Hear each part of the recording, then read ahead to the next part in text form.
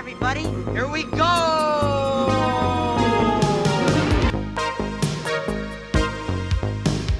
In case of emergency, the exits are here. Anywhere. Keep your hands and arms inside the carpet. We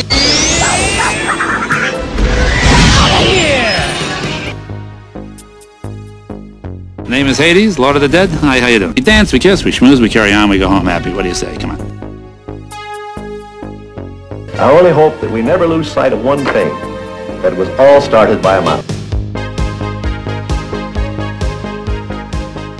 Welcome to the Disney Guys Uncensored. This is episode 163, recorded on Tuesday, December 13th, 2022. We are your hosts, Guy, Tim, and Bob. On tonight's episode, we talk about the 9 things we think Disney does right. The big question for this episode, can we sustain an entire episode of positivity? Stay tuned. You're about to find out. Tim, you got any news for us tonight? Couple stories. Big story this week for both Disney and everyone else. Avatar 2, the long-awaited sequel to Avatar, finally hits theaters this Friday. It's been screening for the press. Initial reviews are overwhelmingly positive. I'm seeing a lot of reviews that are saying, looks like James Cameron has done it again. I've seen serious film critics say this quite possibly is the best modern movie ever made. It already has the Golden Globe nominee for Best Dramatic Picture before a single person has paid to see this film. This movie is 3 hours and 10 minutes of IMAX 3D, a format that has really fallen out of popularity, and but also a format that Cameron has really pushed and kind of invented. And it from all accounts, it sounds like he's done again. I know I will be making the trek up to Providence to the that's nearest IMAX 3D theater for me to see this in the format that Cameron wants people to see it in. I'm incredibly excited. Also, big Avatar story. Rumor has it Cameron and Iger have sat down and talked about updating or possibly kind of doing what Star Tours The Adventure Continues with Avatar Flight of Passage. And the rumor is Iger is receptive to this idea. So in the next couple of years, we could see Flight of Passage getting some new scenes or possibly rotating scenes. Also, the rumor is upgraded projection technology, which is crazy because that is already a 16K screen. I'm not sure how much more advanced those projections could be. Guys, are you excited for Avatar? Are you going to go try to see this film in theaters? So I'm definitely going to check this out when it comes to theaters. I'm a huge Cameron fan, always love this stuff. I'm probably one of the only people out there, though, who thinks that this film is going to kind of underperform at the box office. I still think it's going to be one of the top movies of this year and next year. I just don't think movies are, gross what they used to, post-COVID. We'll see. I'm usually wrong about these things, so I wouldn't be shocked if I am right now. It looks like a great movie. We'll just see kind of what happens. Bob, you got any thoughts on this one? I think the comp you need to look at is Top Gun and how Maverick performed. Maverick was great. I loved it. I will freely admit I thought it was better than Top Gun. I think if this movie is as good as people are saying it is currently, then this movie will have legs. I think my concern is there's a huge portion of the quote-unquote nerd community that is already pre-hating this movie because they think the first one gets kind of a lot more credit than it should. We've talked about the economics of Avatar and how much money it did and how it is, admittedly, as much as we are all fans of it, kind of a hollow experience at this point. It's kind of just, spectacle. So I'll be interested to see if this one is at a Golden Globe nomination for Best Dramatic Picture is nothing to sneeze at, whether you care about the Hollywood Foreign Press or not. That is a huge deal if a movie like this does get nominated. But Top Gun Maverick also got nominated. So I consider Top Gun Maverick the high point of movie, and then Black Panther Wakanda Forever as the next, probably those two movies. If Avatar's in that wheelhouse of good, then I'll be happy with it regardless. Yeah, box office was exactly where I went, was Top Gun also. I see this following a very similar model. Cameron is very similar to Tom Cruise in his approach to movies and theaters and stuff. I think we won't see this on Disney Plus for a very, very long time. And I fully expect this to be like Top Gun, where it stays in the theaters for 6 or 8 months, as long as there are still groups of people going to see it. Because with the post-COVID box office, there just aren't as many films coming in and staying in theaters. So there's more screens available. So theaters are happy to keep showing movies. So you end up with a movie that is attracting people like Top Gun, like The Batman, where they get these very long tails where week over week they still do, low millions, high 100,000s for months at a time, which ends up with these massive box office numbers. Plus, this is going to be a film that does buku numbers in foreign markets. We're going to see gigantic European numbers, gigantic Asian numbers. If this movie does end up showing in China in some form, we are going to see crazy numbers. I mean, Avatar was re-released several times during the pandemic exclusively in China and did crazy numbers there. So, it remains to be seen. I think you're out of your mind there, Guy. I think this is going to be a box office bonanza. Tim, and in terms of ticket sales for me, though, when you look at the premium price of IMAX 3D, I think Ant-Man is the next movie due out that would even be an IMAX movie. Legitimately, that would take screens away from Avatar. That doesn't come out the middle of February. So you're looking at a solid 8 to 10 weeks of nothing but Avatar probably playing at premium format cinema. So I don't see this having a problem making money. Yeah, no, for sure. And there are some numbers that say this movie needs to do like billion to break even, which is a first ever for a movie. But I think it won't have any problem doing that. Another little piece of Avatar news in the parks. Currently, the Tree of Life Awakenings at Animal Kingdom starting yesterday is now an Avatar-themed show. It will run for a limited time. They have not given an end date. I'm guessing that'll be for at least through the end of the holiday season, probably ends sometime in January or February. I did catch a video of that first performance that last night. Looks really, really cool.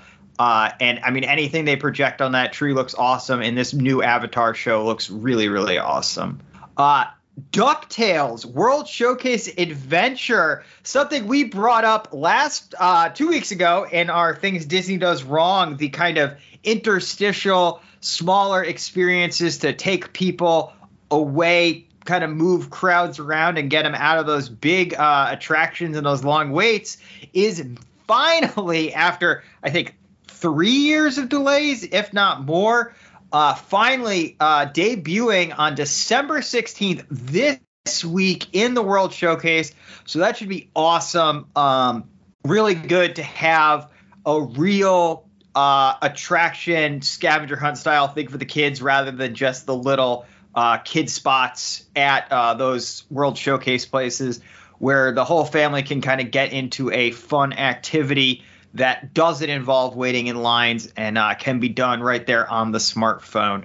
Also in Epcot news, Te Fiti is now complete for Moana, The Journey of Water. It can be seen over the construction walls. All the press, Disney, celebrated this big milestone for Journey of Water, but reiterated it still is shooting for a late 2023 release date. Some of the photos they showed of that Te Fiti statue, a lot of that rock work that was just skeletons or rebar and sprayed concrete is already shaping up to look like, real Disney fake rocks. I am shocked that this still has more than a year to go before they see this thing opening. I still think they're trying to figure out what the hell it is because they haven't told us still what this attraction is. You're right. I mean, right now it is called the Moana Journey of Water, and it is a giant Te Fiti statue and some fake rocks. Nothing that looks like it could involve water yet at all. And the last news story for this week is the Universal Great Movie Escape is now open.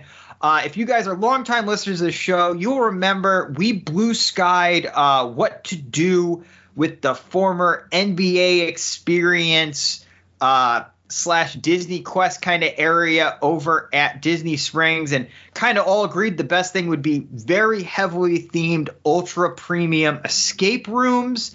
And Universal has beat Disney to the punch. They must listen to our show more than Disney does, and brought this to Universal Orlando. They said there will be rotating themes, but the first two are Jurassic Park and Back to the Future. I've seen some early reviews from different influencers and theme park reporters, including a person I'm a big fan of, Brooke McDonald. There's some great on-the-ground reporting. These look awesome. So much more than like your escape room at your local mall or tourist area. These look like fully, Imagineered, Universal creative out, super in-depth experiences. They are an additional cost add-on to your Universal Park ticket, but totally looks worth it. You can either do it as an individual or for what was a pretty reasonable price, pay to get the whole experience private for up to 8 people. And definitely something that I am looking to do next time I am in the Orlando area.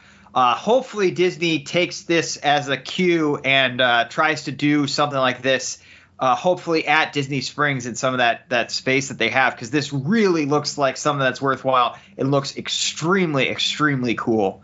Well, Tim, this is one of those premium experiences that people would pay for and not be concerned about the fact that they're paying for it. And I think that's the key. I mean, Disney's big on premium experiences. This is a market that legitimately people would pay to do this. And we know the NBA Experience building is massive. They could do 3 or 4 rooms in that, 5 rooms even. It would be wild. I really hope this does well to kind of get the proverbial ball rolling for Disney to do something similar. I really do hope it does well. Yeah, I think it's like $200 to rent it out for 8 people, which in the scheme of premium theme park experiences, $200 for an 8-person experience is nothing. Yep, absolutely. So that is all the news I had this week. On to the positivity, although those were all positive news stories. I can't believe you guys have me facilitating positive stories here tonight, but I'm excited to do it. Let's get right to it. This is a companion piece to our previous episode, 9 Things That Disney Could Do Better. I think for me, and talking to these two guys before we get into the list, this was, I think, more challenging to keep to a list of 9 because, as we said a couple weeks ago, there's a ton of things Disney does well, much more than what they need help with or things that they could do better.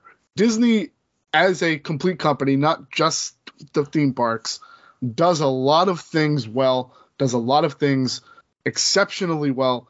Diversity, inclusivity, we're going to touch on all of it tonight. There's just so many things that Disney takes that Tim and Rachel can do, and that Guy and Jordana and their kids can do, and that me and Megan and my kids can do.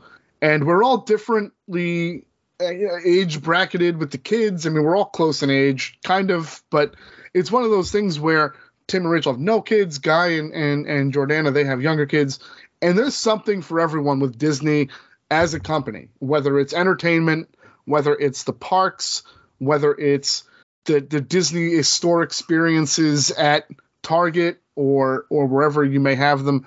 Shout out to our boy Michael P.S. Mancher, who is still writing daily to Bob Iger to bring back the Disney store concept to Canada. Fighting the good fight.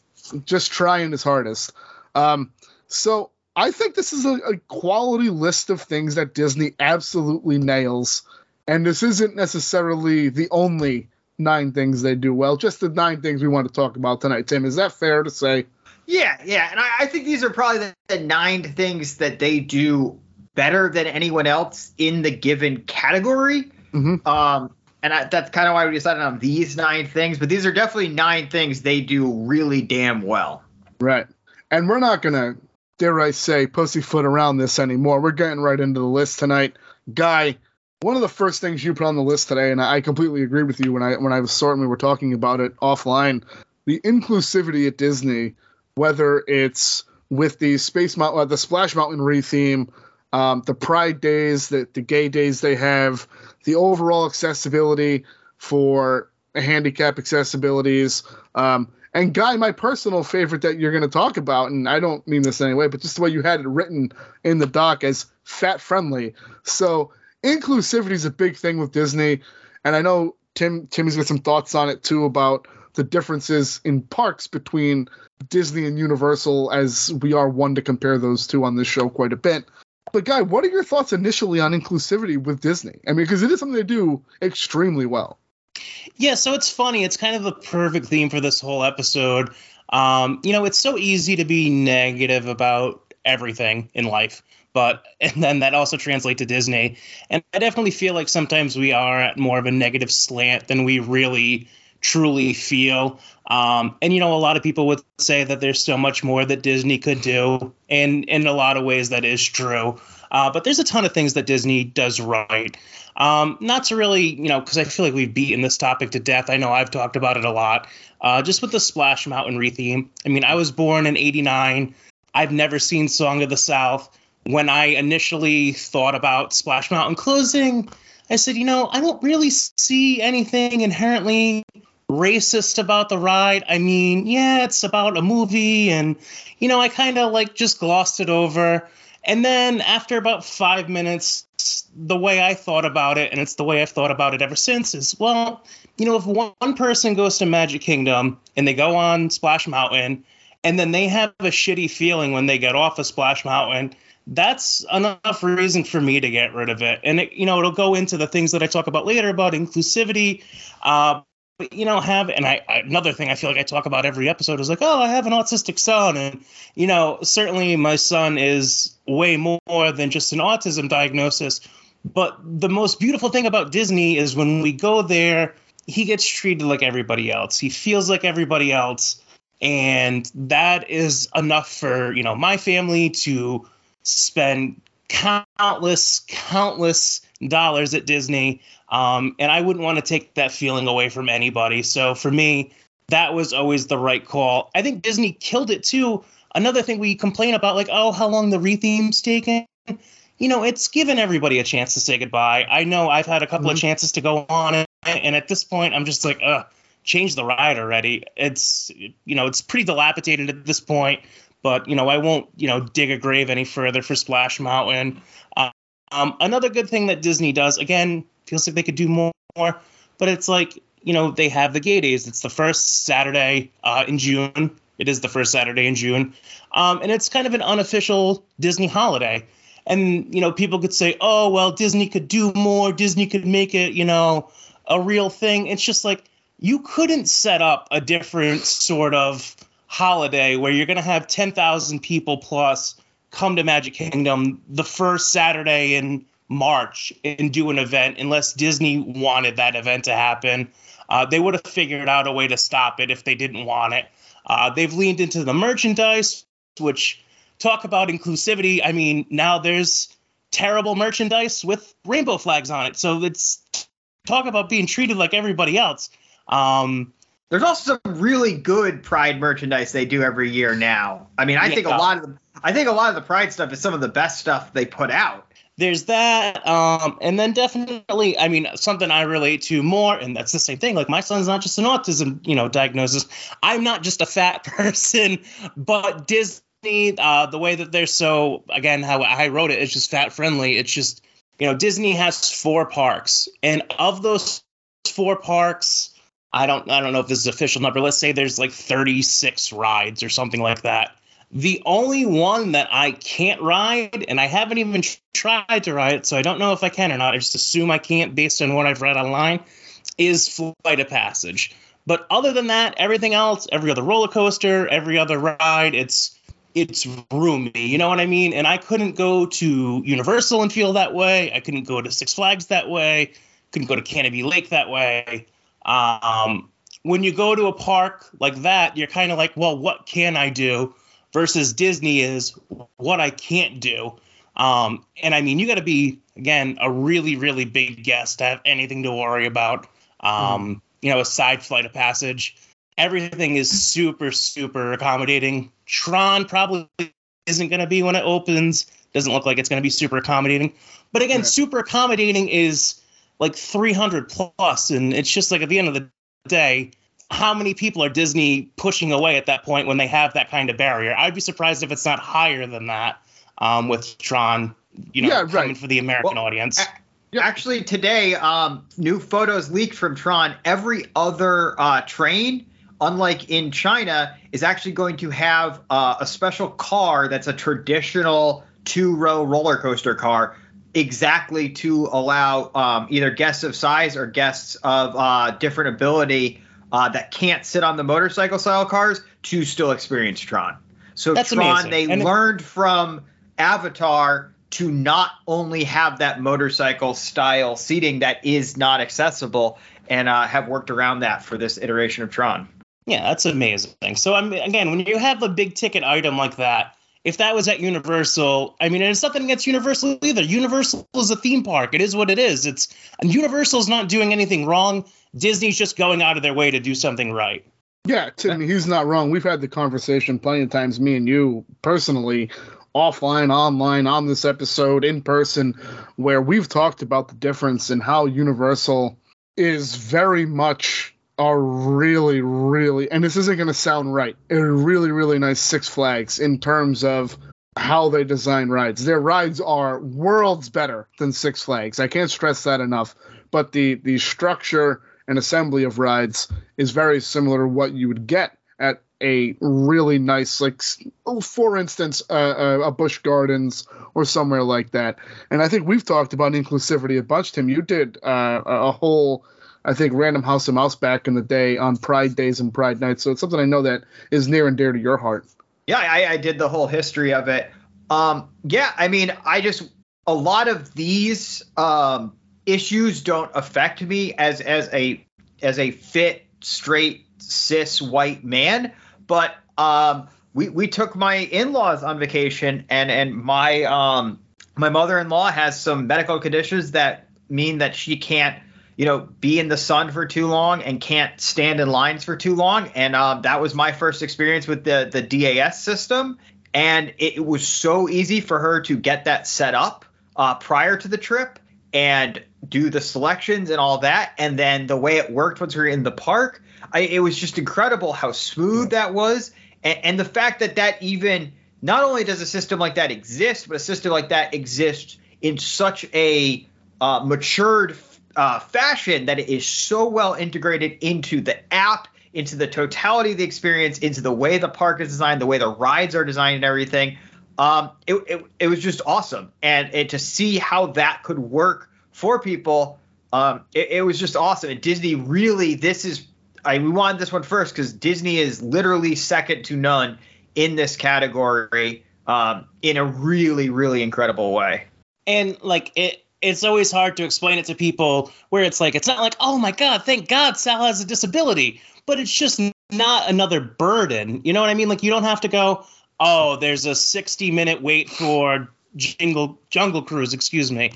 Let's not even bother. It's just like you get the pass and then you go through the fast pass line. And yes, and people complain about that too, unfortunately, which you're not going to make everybody happy.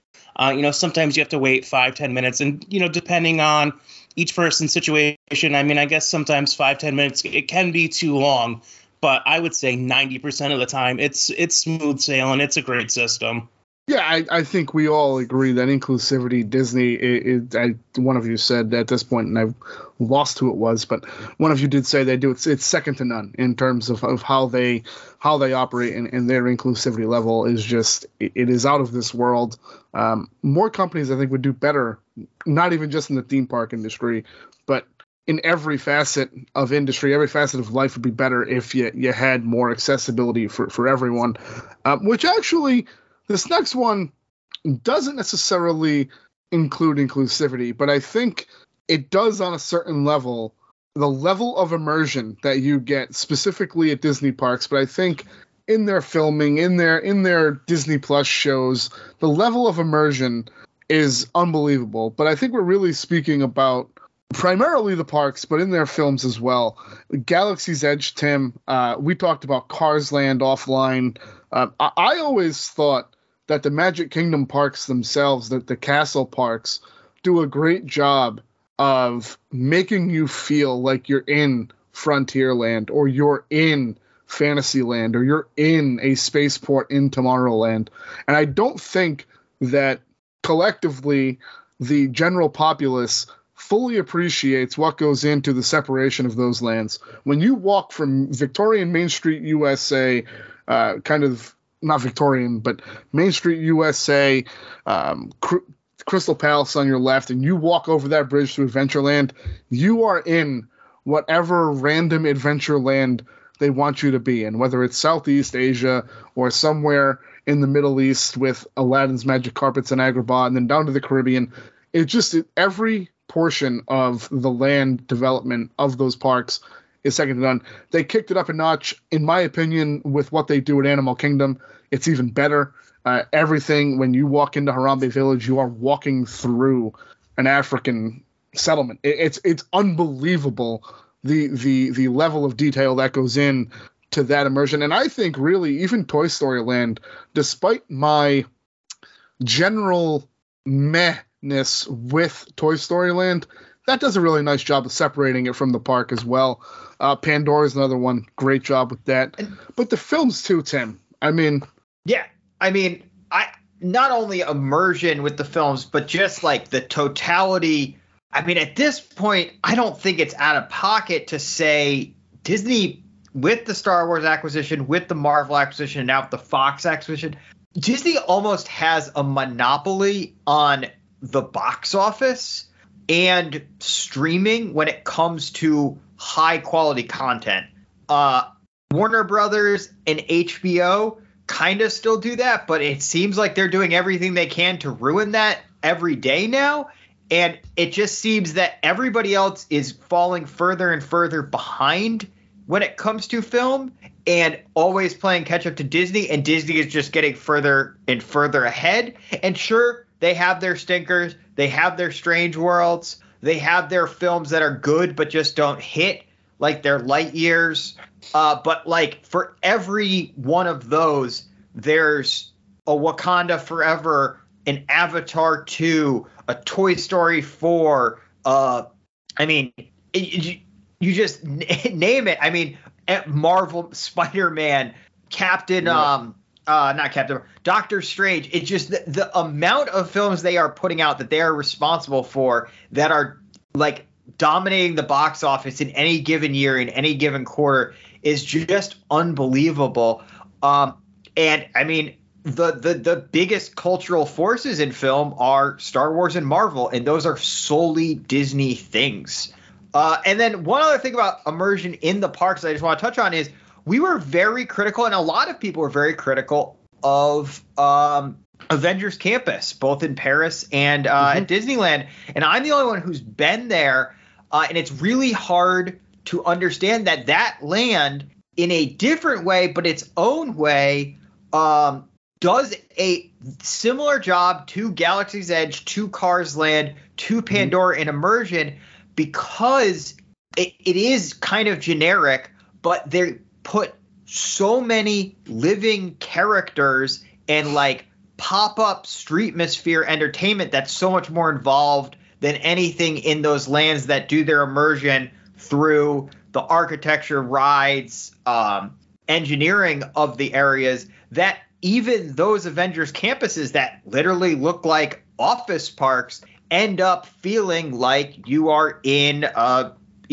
area run by the Avengers. It's Disney just is able to pull this off in a way that no one else can, whether it's, as Bob said, like the castle parks in the 50s or the 70s, or these cutting edge lands now. I mean, Disney is just kills it in this area in a way that Universal is starting to kind of come close to, especially with the Harry Potter stuff. We talked about that. We did Disney versus Universal Battle of the Lands years ago. Yep.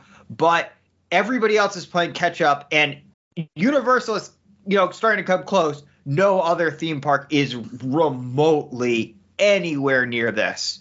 And listen, I'll be the first to tell you the Busch Gardens parks are beautiful, but they're not this. The Busch Garden parks, some of the most beautiful parks in the world, but they're not what you get at Disney or even what you get at Universal. You really don't. And they're not even trying to be. Right. One quick note I will say about your HBO shot that it didn't get past me. They literally, HBO Discovery, whatever the hell they're calling themselves, just is taking Westworld off of HBO Max because they don't want to pay the royalties to the actors and the directors in the show.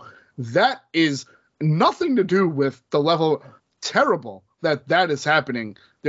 I can't anyway. They're going to shop it out to some other new something called Fast Channel, some emerging technology. Yeah, they're going to try to shop it out on some new market for streaming. Very weird stuff. But you'll never see Disney do any of that stuff because they understand the value of their properties as a whole. Yep. Guy, one that me and Tim just completely ignored, which blows my mind, wasn't in my notes either here, is you could say that the first great immersive land is at Epcot. You could say that World Showcase is still to this day, for how many nations are represented, is the most immersive land in any Disney park. And I know that's cool, that's a hot take, whatever, the galaxy's at. But the fact that you can go into Mexico, and you go into Mexico, and Guy, I know you're a fan of World Showcase, so it's kind of why I am speaking to you on this. It's incredible, the level of immersion in Epcot. That's the thing, too. I mean, we were just talking today, me and Jordana, about just how fortunate we are and the disposable income we have, which it seems like we're always living hand to mouth, which that's what we were talking about. But anyways, so with Epcot, though, I mean, it is just that's an experience that we're not going to have. I'm never going to go to Morocco. I would love to go to Morocco, but I'm never going to go. But I get that nice experience at Disney. And Disney does that really good, too, because they do it in ways you wouldn't even think you would care about. So just an example, the Sword in the Stone in front of, the carousel. Yep. You take your picture, and I don't care who you are. If you grab that sword and it just happens to be your lucky day and that sword comes out of the stone, I don't care if you're 80 years old. There's no way you're not going to feel like 5-year-old you would have felt in that moment. And that's just the thing that you wouldn't even, 100,000 people walk by it every week and don't even go near it. And that's the kind of experience you can have just at Disney without them seemingly trying. That's what they do really good. And then just to touch back on to the films, everything that's going great for Disney, and the animation department is in a real downturn right now. And that Renaissance period, just the way that this company is operated, it's coming. There's going to be 3 straight Pixar movies that blows our hair back. And same thing with Disney animation. I don't think it's dead. I think a Renaissance period is coming. So it's going to keep going for sure. Yeah, I think it's the most cyclical of their businesses. I think that it just takes so much effort to pump out original thought processes on. Listen, do I think the Elemental is gonna be groundbreaking? It could be. Who thought Inside Out was gonna be as good as it was? So Elemental, I think, is their next big shot at what you're saying, Guy, of kind of triggering the Renaissance for an animation, which is interesting. Nice segue, because I want to stay in Epcot, Tim and Guy, for a little bit of IP usage. This is against my better judgment, because I'm not a huge, I don't need to have IPs in the park. But by all accounts, Guardians of the Galaxy Cosmic Rewind and that whole little Xandar area is supposed to be extremely well done. Against my better judgment, damn it, Frozen works in Norway, whether I want to admit it or not. It makes sense. Ratatouille and that usage in France, the pinnacle of IP usage. And that's what I want. I don't care that Peter Pan's flight is in Fantasyland, but when you can take IPs like that and put them in a theme park like Epcot, you're doing something right. And so a small thing Disney did right, too, with Frozen is you took a ride with a 20-minute wait time and you turned it into a Universal 60-minute wait time, and you were just eating people from open to close all day. Ratatouille, the ride's not great, but again, what they did with France, that was a country that you could kind of just walk right past there on the corner and not really go into it. And now it's like there's so much more to explore there. I'm not a huge IP guy in the parks either, but I mean, really, there isn't a bad one. There isn't one where you could be like, this park would be a lot better if this wasn't existing. Not in Epcot, which was like never an IP park, and it certainly is now. It's just like, can you imagine Ellen's, Universal Energy still being there over an IP? Like the anti-IP people, like, is that what you would want? Would you rather go on that 45-minute boring ride, or would you rather go on one of the best coasters? I mean, certainly at Disney, but, The anti-IP people want it to be just the Universe of Energy from 1982. They don't want Ellen there either. They want the original Universe of Energy. They want the hydrolators back at Nemo and Friends, this season Nemo and Friends. And Tim, let's start there with me and you, because we have a love affair with that side of Epcot.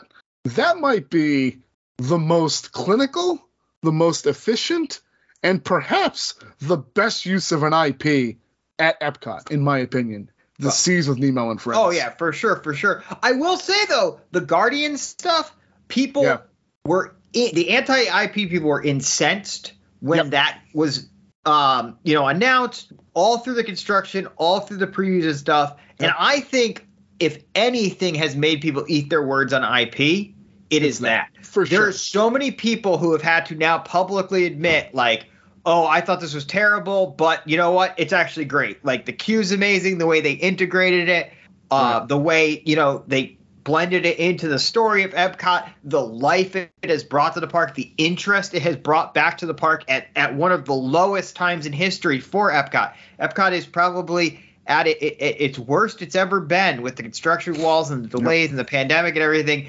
and having a e-ticket plus Marvel coaster in Orlando on Disney property has really reinvigorated it.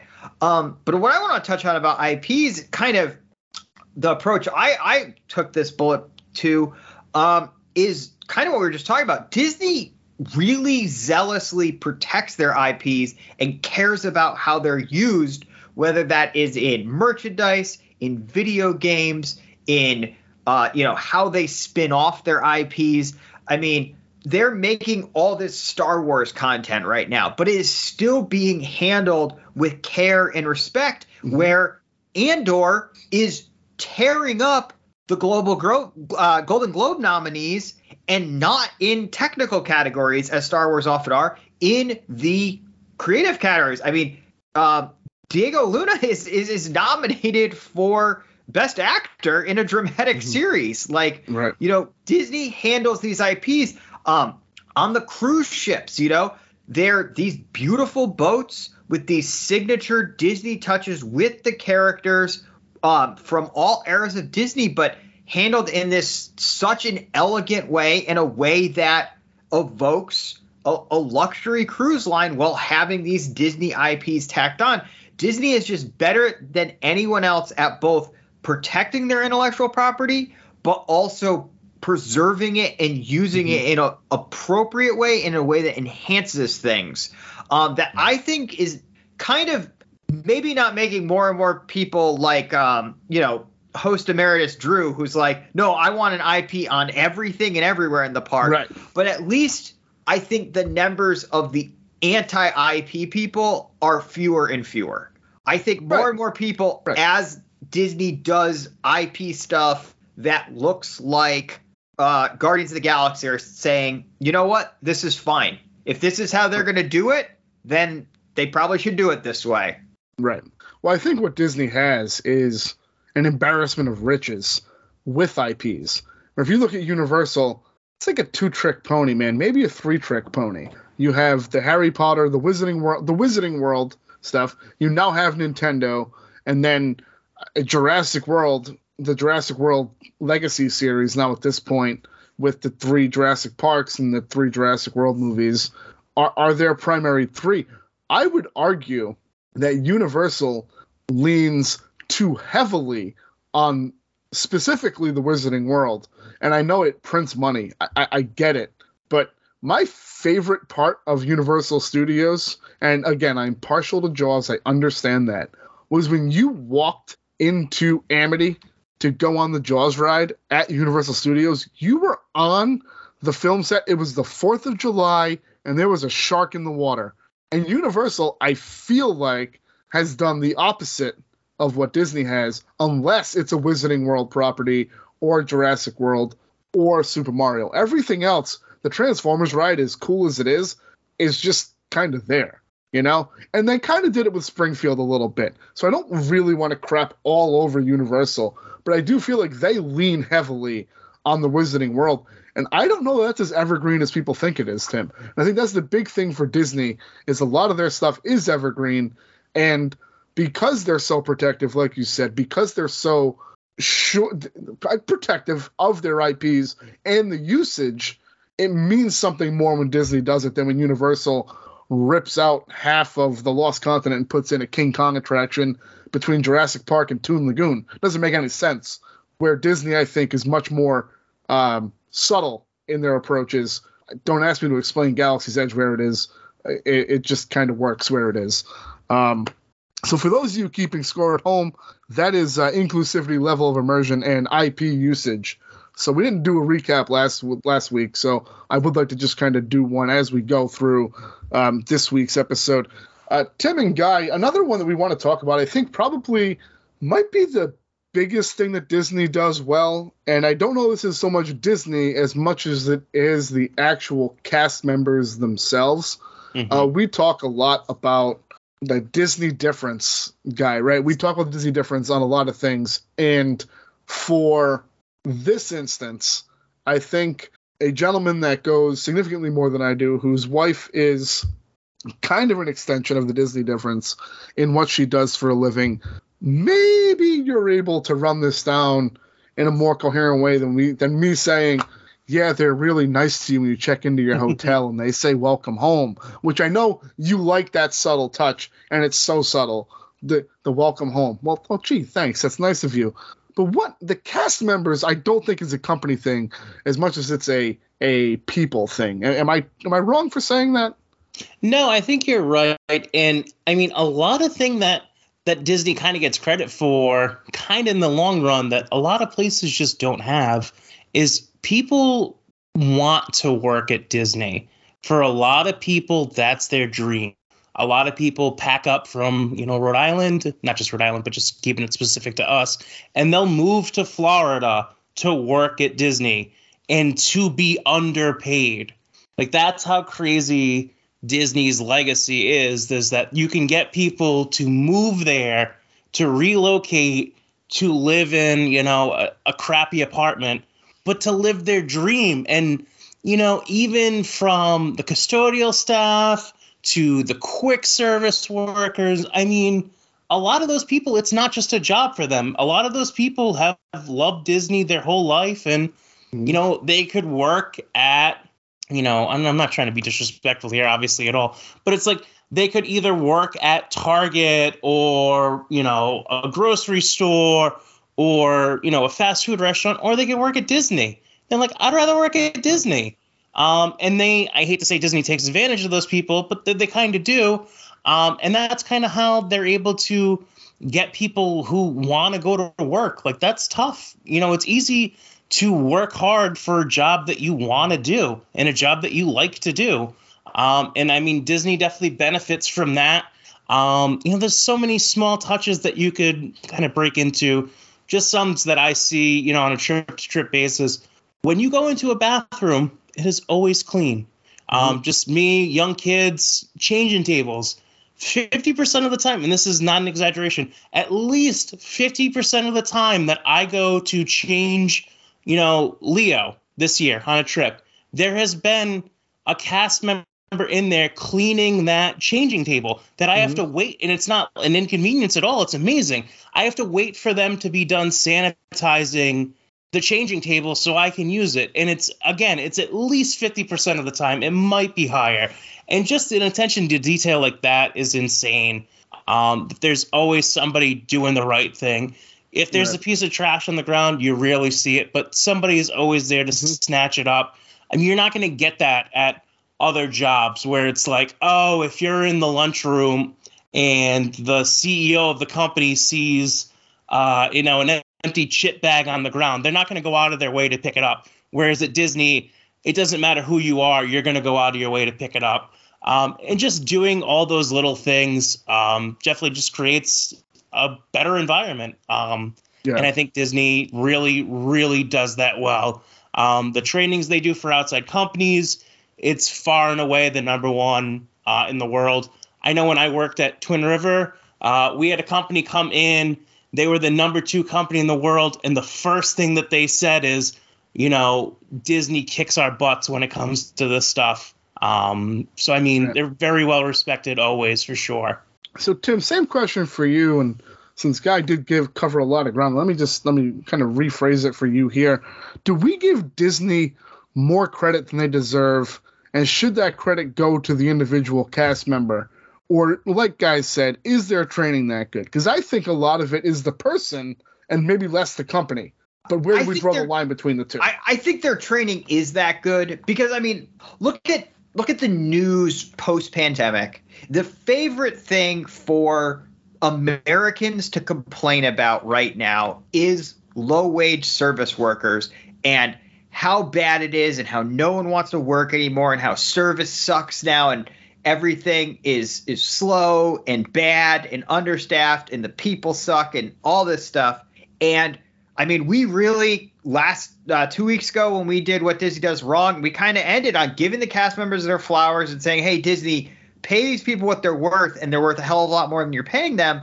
But the reason for that is the Disney difference, because you are not going to find low-wage hourly workers who are as consummate professionals, as courteous, who do their job as well and as passionately as Disney cast members, whether it's the guy cleaning off the changing tables or the waiters, the bartenders, the people, sweeping up a path that has a single leaf has fallen on it. Just like the level of service and the courteousness and the preciseness and the professional attitude that those things are occurring with all the time by these employees is just second to none in the hospitality industry, in the theme park industry.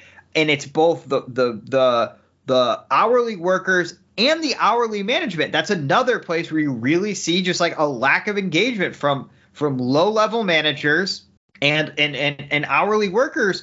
You do not see the kind of service that is provided by those people and the kind of management that is provided to those people anywhere else in America other than at a Disney park or on a Disney cruise or at some sort of direct Disney venue where the workers are called cast members. You simply do not see that anywhere but at those places. Yeah, I think that pretty much covers it then. Gentlemen, we all agree the cast members are a huge part of the quote-unquote Disney difference, something that Disney does extraordinarily well. Not even compared to other people in their sectors. I think we've covered it pretty well for literally any sector of business. Disney is second to none. The next one, I think, is kind of open-ended, but it's pretty succinct. I think we always hear the variety is the spice of life, and Tim, you can probably speak to the theme parks on a global scale better than Guy or myself would read in a guidebook, but they've got 12 distinctly different theme parks worldwide. The hotel room, countless hotel rooms on their properties, tons of different themes, numerous dining options, which I think we're going to touch on a little bit here as well. A wide berth, like we've talked about, of multimedia entertainment properties and everything like that. There is literally something for everyone that Disney does, whether it's the 3-year-old that watches Spider-Man and His Amazing Friends, or the 38-year-old that goes in opening day to see Wakanda Forever. There's something for everyone in the Walt Disney Company. Is that too much of a blanket statement, or is it true? No, I mean, if anything, it's an understatement. I just want to, I'll focus on two, and then let you guys take some of the other ones. The two I want to focus on is I kind of knocked Disney a little bit on this 2 weeks ago when I said things they do wrong. I said their food was getting less special. But the fact of the matter is, despite it's getting less special, they're still doing it better at every level than any other similar all-inclusive kind of vacation destination, whether it's another immersive theme park a la Universal, or like a Great Wolf Lodge type place that you take your family to on vacation, or a different cruise line or anything. Disney parks really can not only have food for everyone, from the stuff you expect to see, your chicken nuggets, your hamburgers, all the way up to Victoria and Albert's, where you have, a Michelin starred restaurant on your theme park property.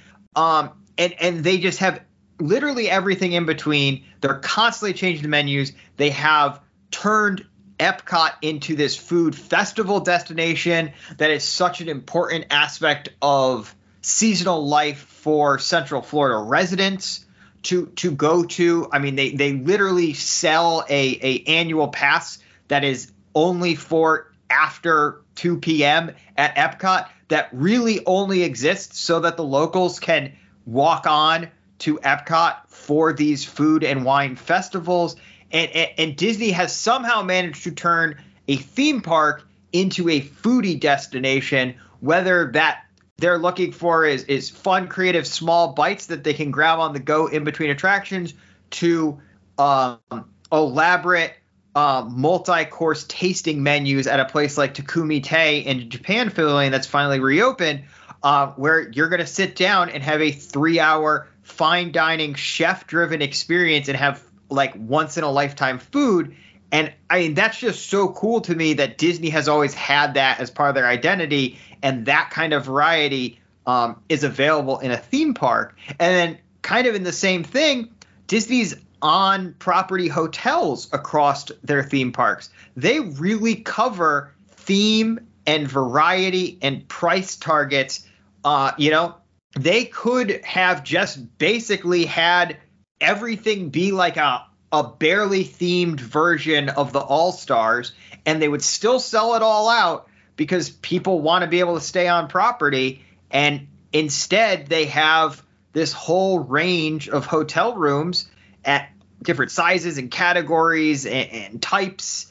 And they really, have something for everyone there, whether it's in price or theme or size or, what kind of a hotel it is, whether it's, cabins or suites or family suites or, timeshares in the DVC program. And they just have something for everyone there. So I think those are two places where Disney does an incredible job with variety, just in two specific aspects of the theme parks. Yeah, I mean, I think that's absolutely true. Guy, for me, what Tim said is absolutely true. I go there, I eat chicken nuggets, french fries, the mediocre pizza that tastes like the desk that I record this podcast at, things like that. The hotels, too, we've covered hotels, I think, extensively. Some would say too extensively. I wouldn't say that, but I think some people would. We've complained about the pricing. We've complained about the room separations in terms of, you get the pirate view, you get the pirate themed lake view at Caribbean Beach, which is 4.5 miles away from anywhere else in the resort, and the size. But we're not here to talk about that. We're here to talk about the variety of it all. And you go, at this point, more than Tim, and definitely more than I do. Again, part of it is Jordana's business, and that's why you guys, I think, go as much as you do. And I think you guys love the experience for all the things we've talked about to this point. Why do you keep going back? Variety. Variety is the reason you go back. Absolutely. So we've kind of hit every tier this year. I feel like we're knocking out a lot more of the deluxes than everything else. But just on this past trip, we stopped for the night we flew in. We were supposed to fly in at night, and we were just going to stay at one of the All-Stars. There wasn't a ton of availability. And then Pop came out. They had, just a standard room. And it's like, oh, my God, let's just switch to Pop. And we, swapped our flight so we could take an early flight just so we could go experience a value resort, which doesn't sound like something anyone would ever do. But it's amazing. Like, if you were to ask Sal what his favorite hotel was the whole time that all the places that we've gone this year, we've done Grand Floridian, we did Yacht Club, we did, whatever. It doesn't even matter at this point. But, like, he would say, like, Pop was the best. And it's like, you would think, oh, well, these rooms are really crammed. Well, it's like, for Sal, it's like, oh, cool. So I can jump from one bed to the other, from one bed to the other, from one bed to the other. And, like, Yacht Club has such an elaborate pool. And it's like, again, Pop Century, a smaller pool in comparison. But he loved it. He loved the music. He loved the theming of the hotel. Like, that speaks to a kid a lot more than Grand Floridian does at all. How old is Sal? Sal's 4.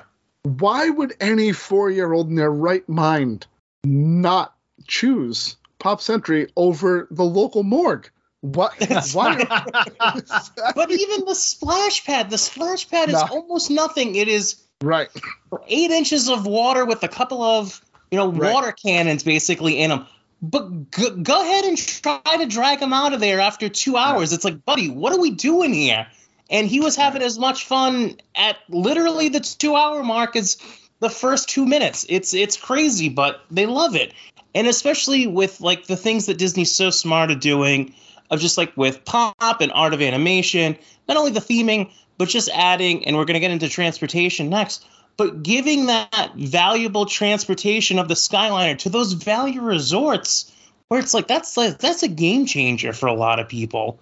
And I mean, for us, that was what stopped us from being DVC when we were originally going to sign up for DVC. It's just like, it's like we can pay all the money for DVC, or we can keep spending between $150 and $175 a night and stay at a fun hotel that has this, this new experience. It's like, yeah, it's great that, it's not a monorail resort, obviously, but I can hop on the monorail in the sky and I can be at Hollywood Studios or Epcot in 5 minutes. Like, you can't beat that at a value resort.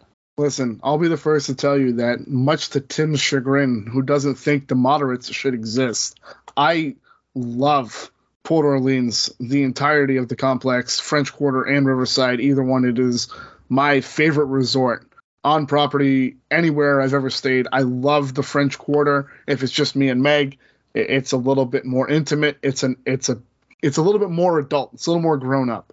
When you go with the kids, there's a reason that the value resorts are the way they are. They nailed it. And that might need to be level of immersion or IP usage too, guys, because the way that they designed those resorts, and let's be honest, they're hotels, but they're resorts in their own way. They're fantastic. They're a lot of fun. Another thing we talked about in Variety, I think, is something we talked about, level of immersion with films. I don't really want to go into that too much. We talked about how it pretty much owns the box office in every way, Tim. So I think to rehash that would just kind of be elongating the episode for the sake of us hearing ourselves. So let's get right into what Guy was talking about in our next thing Disney does right. And to me, I know it's hectic sometimes, guys. I know the line for the Skyliner at Epcot is outrageous when you're trying to leave the park. I get it. I understand. But what Disney accomplishes with the volume of people they have in such a small space that they're able to transport with minimal incidents. I'm not saying it's perfect. I know doors fall off the monorail. I get it. It would make most mass transit systems in this country jealous to have that kind of efficiency with what they move around that property any given time. I mean, from the Skyliner to the minivans to the monorail to the ferries to the motor coaches, it is truly astounding that there aren't more issues or more inefficiencies in the system than there already are.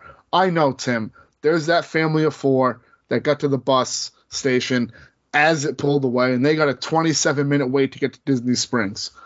I understand it's not a perfect system, but for what they're doing, it is one of the crowning achievements of civil engineering, that Disney moves that many people around their property on so many different levels of transportation with minimal incidences that they have. So I recently learned a fact that put this in sharp perspective for me.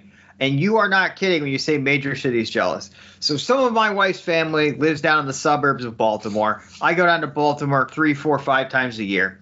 And oftentimes when I go down to Baltimore, I have to piggyback with something else that'll cause me to need to go into the city by myself. So I will drive down to like 20 minutes from the house, get on a light rail, take that into the city, transfer to the subway, and go where I'm going, and then do the whole thing on the way out. So I recently found out that Disney's bus system alone in a week moves more people than the entirety of Baltimore's entire mass transit system, which includes buses, 2 different types of light rail, and a subway, does in a year. And with minimal like mess ups, with almost no delays. I mean, on any given day in any major city, New York, LA, Baltimore, Chicago, whatever, you are going to run into a sign in a subway station or a bus, a paper sign that's up that says, from December 12th to the January 2nd, the L train isn't running. Use the G to the N instead. That never happens in Disney. They just have so many buses that they swap them out. Things don't change. The Skyliner is an achievement in and of itself. That Skyliner just changed the game to the point where they are efficiently moving so many people so fast from those Skyliner resorts to Hollywood Studios and Epcot that it is simply unreal. Like what Disney does with transportation, never mind comparing them to other things in the theme park and vacation space. I mean, major global cities are looking at how Disney's in-park, on-resort transportation at Walt Disney World works and taking notes, because it is really, I mean, you said it, Bub, it is a crowning feat of civil engineering. Guy, I mean, you kind of touched on it with the Skyliner and stuff, but isn't it incredible? It really is, and not to get off that and to go on to something different, but just like another thing that Disney does great that I never thought I would, enjoy, and they've certainly made a believer of me, multiple times a trip at this point, is the minivan service. I'm a cheapskate deep in my heart, and just the idea that I'm going to pay, a premium because, the car has, polka dots on it. I'm like, this is absolutely ridiculous. I'm never going to do this. And it took one ride for me to be a believer. It's just like when you have 2 small kids and you can get car seats, no problem, and you don't have to worry about it. Like, that's amazing. And they just like, it's like, how do they do it? It's like they'll just whip those car seats right in. They'll have it adjusted perfectly for the 4-year-old. They'll have it perfectly adjusted for the 18-month-year-old. It's really crazy. And then just another great thing about that system, too, is you order your minivan, and literally by the time you get on the elevator and down to the lobby, like that car is there waiting for you, and it just makes you feel special. I mean, even though you're paying for a premium experience, they make you feel like you're important, and like you can't really argue against it. Like it's great. It's really a special service, and then everything else is the buses, everything, and how accommodating they are too. Just with the bus system, where it's like, all right, if you're in an ECV, don't worry about it. We got you. We got you. We got your family. You're all going to be together. We're going to figure it out. They really do it. I mean, not to just beat Tim's point into the ground, but like they do it better than anyone. And, anyone would be jealous to do it. Yeah, it is true. I think back on our 7 wonders of Disney World, we did talk about the monorails and transportation and their infrastructure in general being one of the wonders of Disney World. And it's certainly transportation there and the way they're the way they manage it is just second to none. So just for those of you keeping score at home, that would be cast members. Variety is the spice of life, and transportation around Disney World being the next three. And then we got a couple more here before we wrap it up.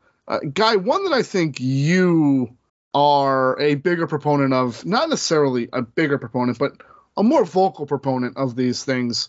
The after-hours events, the Halloween party, the Christmas party, those are things that I think when we've talked about it, this one for me was a tough sell, I'll be honest, because it is such a premium experience. Having experienced both of them, it is the most worthwhile premium experience that Disney offers, even when they're sold out. So let's go with that, because this was hard for me, but at the same time, there's nothing like it anywhere else in the world. Yeah, so with these after-hours events, again, I keep saying kind of what Disney does right, is you're really getting, again, a premium experience. The one thing I wish that they would do a little bit different with like the Halloween parties and the Christmas parties is they let you in at 4:00, and then you still have the crowds from the day till about 6. I wish that they would either kick the day guests out earlier, or just have the party guests come in later, because that's like kind of a weird period for everybody who's still in the parks. I know this is the positive episode, but it's just like the people who are there trying to get their money's worth, the people who are coming in are like, oh, everything's like a giant line, and it kind of puts the first couple of hours in kind of a negative space, and then the party starts, and then you kind of really get to enjoy it. I wish they would kind of adjust it where, the day guests like pay a reduced rate, and it's just like, all right, at 2:00 we start shutting everything down. We kind of have everybody out by 3, and then at 4:00 the party guests kind of come in, or they get their wristband if they're already a day guest as well. But that's never going to happen. But done with the negative, into the positive. I did the Halloween party and the Christmas party this year. They were both kind of incredible experiences, really back to pre-pandemic, expectations. Completely blew me out of the water. Just like even the small touches they do, the way that they, theme rides. Space Mountain's always great. They had a great overlay for Christmas this year.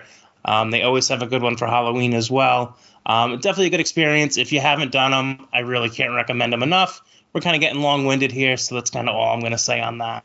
Tim, you're a guy that believes the premium experiences are good for the business, and you're a proponent of the after-hours events being solid events, and you told me that I shouldn't want to get extra magic hours for free just because I stay on property. That should be a premium experience. I remember that exactly. Those were your exact words.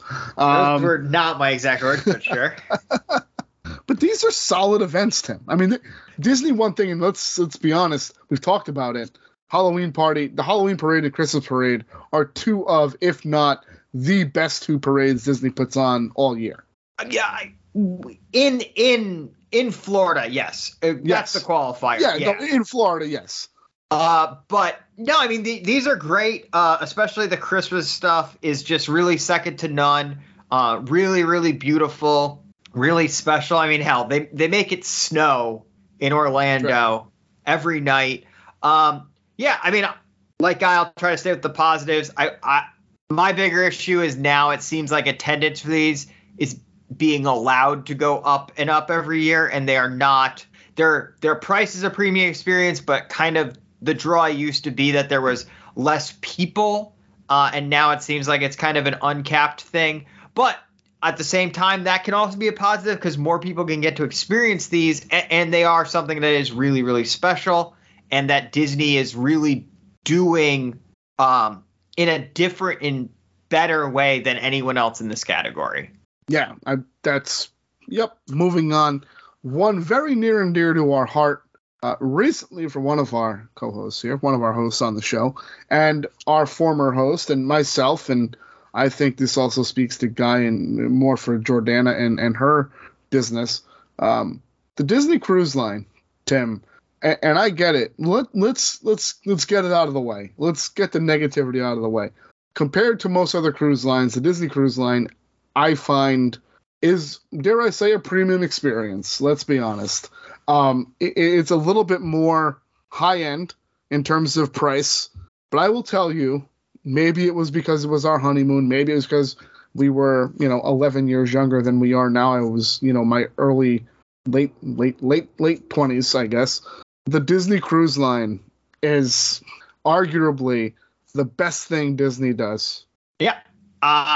I kind of buried the lead 8 down here, but the reason we didn't have a show last week is Rachel and I went on a Disney cruise on the Disney Dream for Beautiful a week ship. to Castaway Cay and then on to the Mexican Riviera, and it was incredible. Within 8 hours of leaving Port Miami, Rachel looked at me and said, "So when are we booking the next one?" This, to me, especially coming off of the Things Disney Could Do Better show, was just a week of constantly 24 hours a day being reminded why I love this company for vacation and what they do right. I agree 100%, Bub. I think right now, with kind of the parks in a transitional state, the leadership in a transitional state, the studios in a transitional state, and still doing things great and still things doing right, Disney Cruise Line is the pinnacle of what the Disney vacation experience is. And yes, it is certainly priced at a premium product, but you get every penny worth. The food was impeccable. The enhanced dining, the adults only dining is impeccable. A lot of people said, as we kind of led up to this cruise, "Oh, you're going on a Disney cruise? Wouldn't you rather do like Virgin or Celebrity if you're going to spend that kind of money on a cruise? Because isn't it just going to be full of little kids?" And it was. This cruise, especially being between Thanksgiving and Christmas, was full of the youngest kids who aren't in school, so the parents need to pull them out. But Disney does an amazing job on these ships with all the adults only areas, which means that the more kids there on the cruise, the more of those adults only area are there for couples. I mean, we did the spa multiple times, all the bars, the nightclubs, the adults only dining areas. It just absolutely amazing. Disney Cruise Line, it's well known as the only cruise line where a huge percentage of the passengers, other than on the private island, will just simply not get off the ship on port days, because the experience on the ship is just so premium compared to anything you'll find in the port. Disney has actually adapted to this over the years. Their itineraries feature quite a few more days at sea than you will see on other cruise lines, because oftentimes on other cruise lines, the cruise really just exists as a way to feed and house people as they go to these various ports of call, whereas with Disney, the ship is the attraction. And all the things we said about cast members, about variety, about level of immersion, about inclusivity, all those positives, the pinnacle of those things, the cleanliness, the attention to detail, the kindness and attentiveness of the cast members, the way the IPs are integrated into things, all of that is turned up to 11 on these cruise ships. And it's just amazing. The way the boats look, it's completely timeless. The Disney Dream in 10 years will not look dated, because it's just, the materials are so premium, the design, there's nothing that is, going to date itself, because it already is made to look as this, beautiful Art Deco, ocean liner from the golden age of travel by ship. Obviously, I can't say enough good things about this, so I'll throw it to Bub and Guy if they have anything else to add. But I really think this is the thing that Disney does best right now. Yeah, I would say Castaway Cay and the ships themselves are just the industry standard in terms of what cruising can and should be. Guy, have you guys done Disney cruises yet, or no? No, so we've had one scheduled, I feel like, for the last 2 years. We just keep pushing it back and pushing it back. Honestly, I feel like the only reason why we haven't done it yet is we're just afraid to kind of fall in love with it. We wanted to do a Christmas cruise. Didn't really work for us this year, so we do have one booked for next year. We are doing our first family cruise in March. But that's going to be Royal Caribbean. But that's kind of like our starter cruise, basically, to hopefully get to Disney. It's a little bit tougher, with, Leo being in diapers. You don't get that kind of kids club experience that a lot of people, kind of get with the Disney cruise, where it's like literally you get on the ship, you have breakfast with your kids, you say goodbye, they're gone all day. You have dinner with your kids, and then they go to sleep, and then they wake up, and you do the same thing over and over and over again. So that's definitely a benefit of, the Disney Cruise Line and their kids clubs and things like that, and how enjoyable they are. And then just kind of a tale of two cities here too, where it's like, who's the smartest person in the room? We just went to Disney as well, and we thought, and Bob, me and you were talking about this offline. We'll go the week right after Thanksgiving, and it'll be dead, and nobody will be there. And then it's like, there's a 65-minute wait for Alien Swirl and Saucer. Meanwhile, Tim and Rachel are in all those adult-only areas, not alone, obviously, but, a lot more deserted than it normally would be. And it's just like, definitely he picked the right horse for sure that time. Yeah, I can't say enough great things about the Disney Dream being a beautiful. I adored that ship. It is. Tim, we could do a whole episode on the Disney Dream. Maybe we will. I don't know, but it's a beautiful ship. It really, really is. The last one here, Tim, might be the most esoteric of the night, which perfect for us. Perfect for how we run episodes. For us, this is an all ages experiences that are traditional, that are actually engaging and transcend traditional age categories. I think the instance you made is that, Peter Pan's Flight. You can be 80, you can be 8, and it's going to speak to you on a level that is the same. And not everywhere kind of does it that way. And you made the example, and we kind of touched on it a little bit earlier about Universal. The Transformers ride is great, but Transformers is 48 inches, and this ride is 54 inches. And Disney's ability to have you and me and my kids all ride the same ride at the same time and get the same experience out of it is second to none. But I don't want to butcher what your thoughts were, so I'm going to let you kind of take that.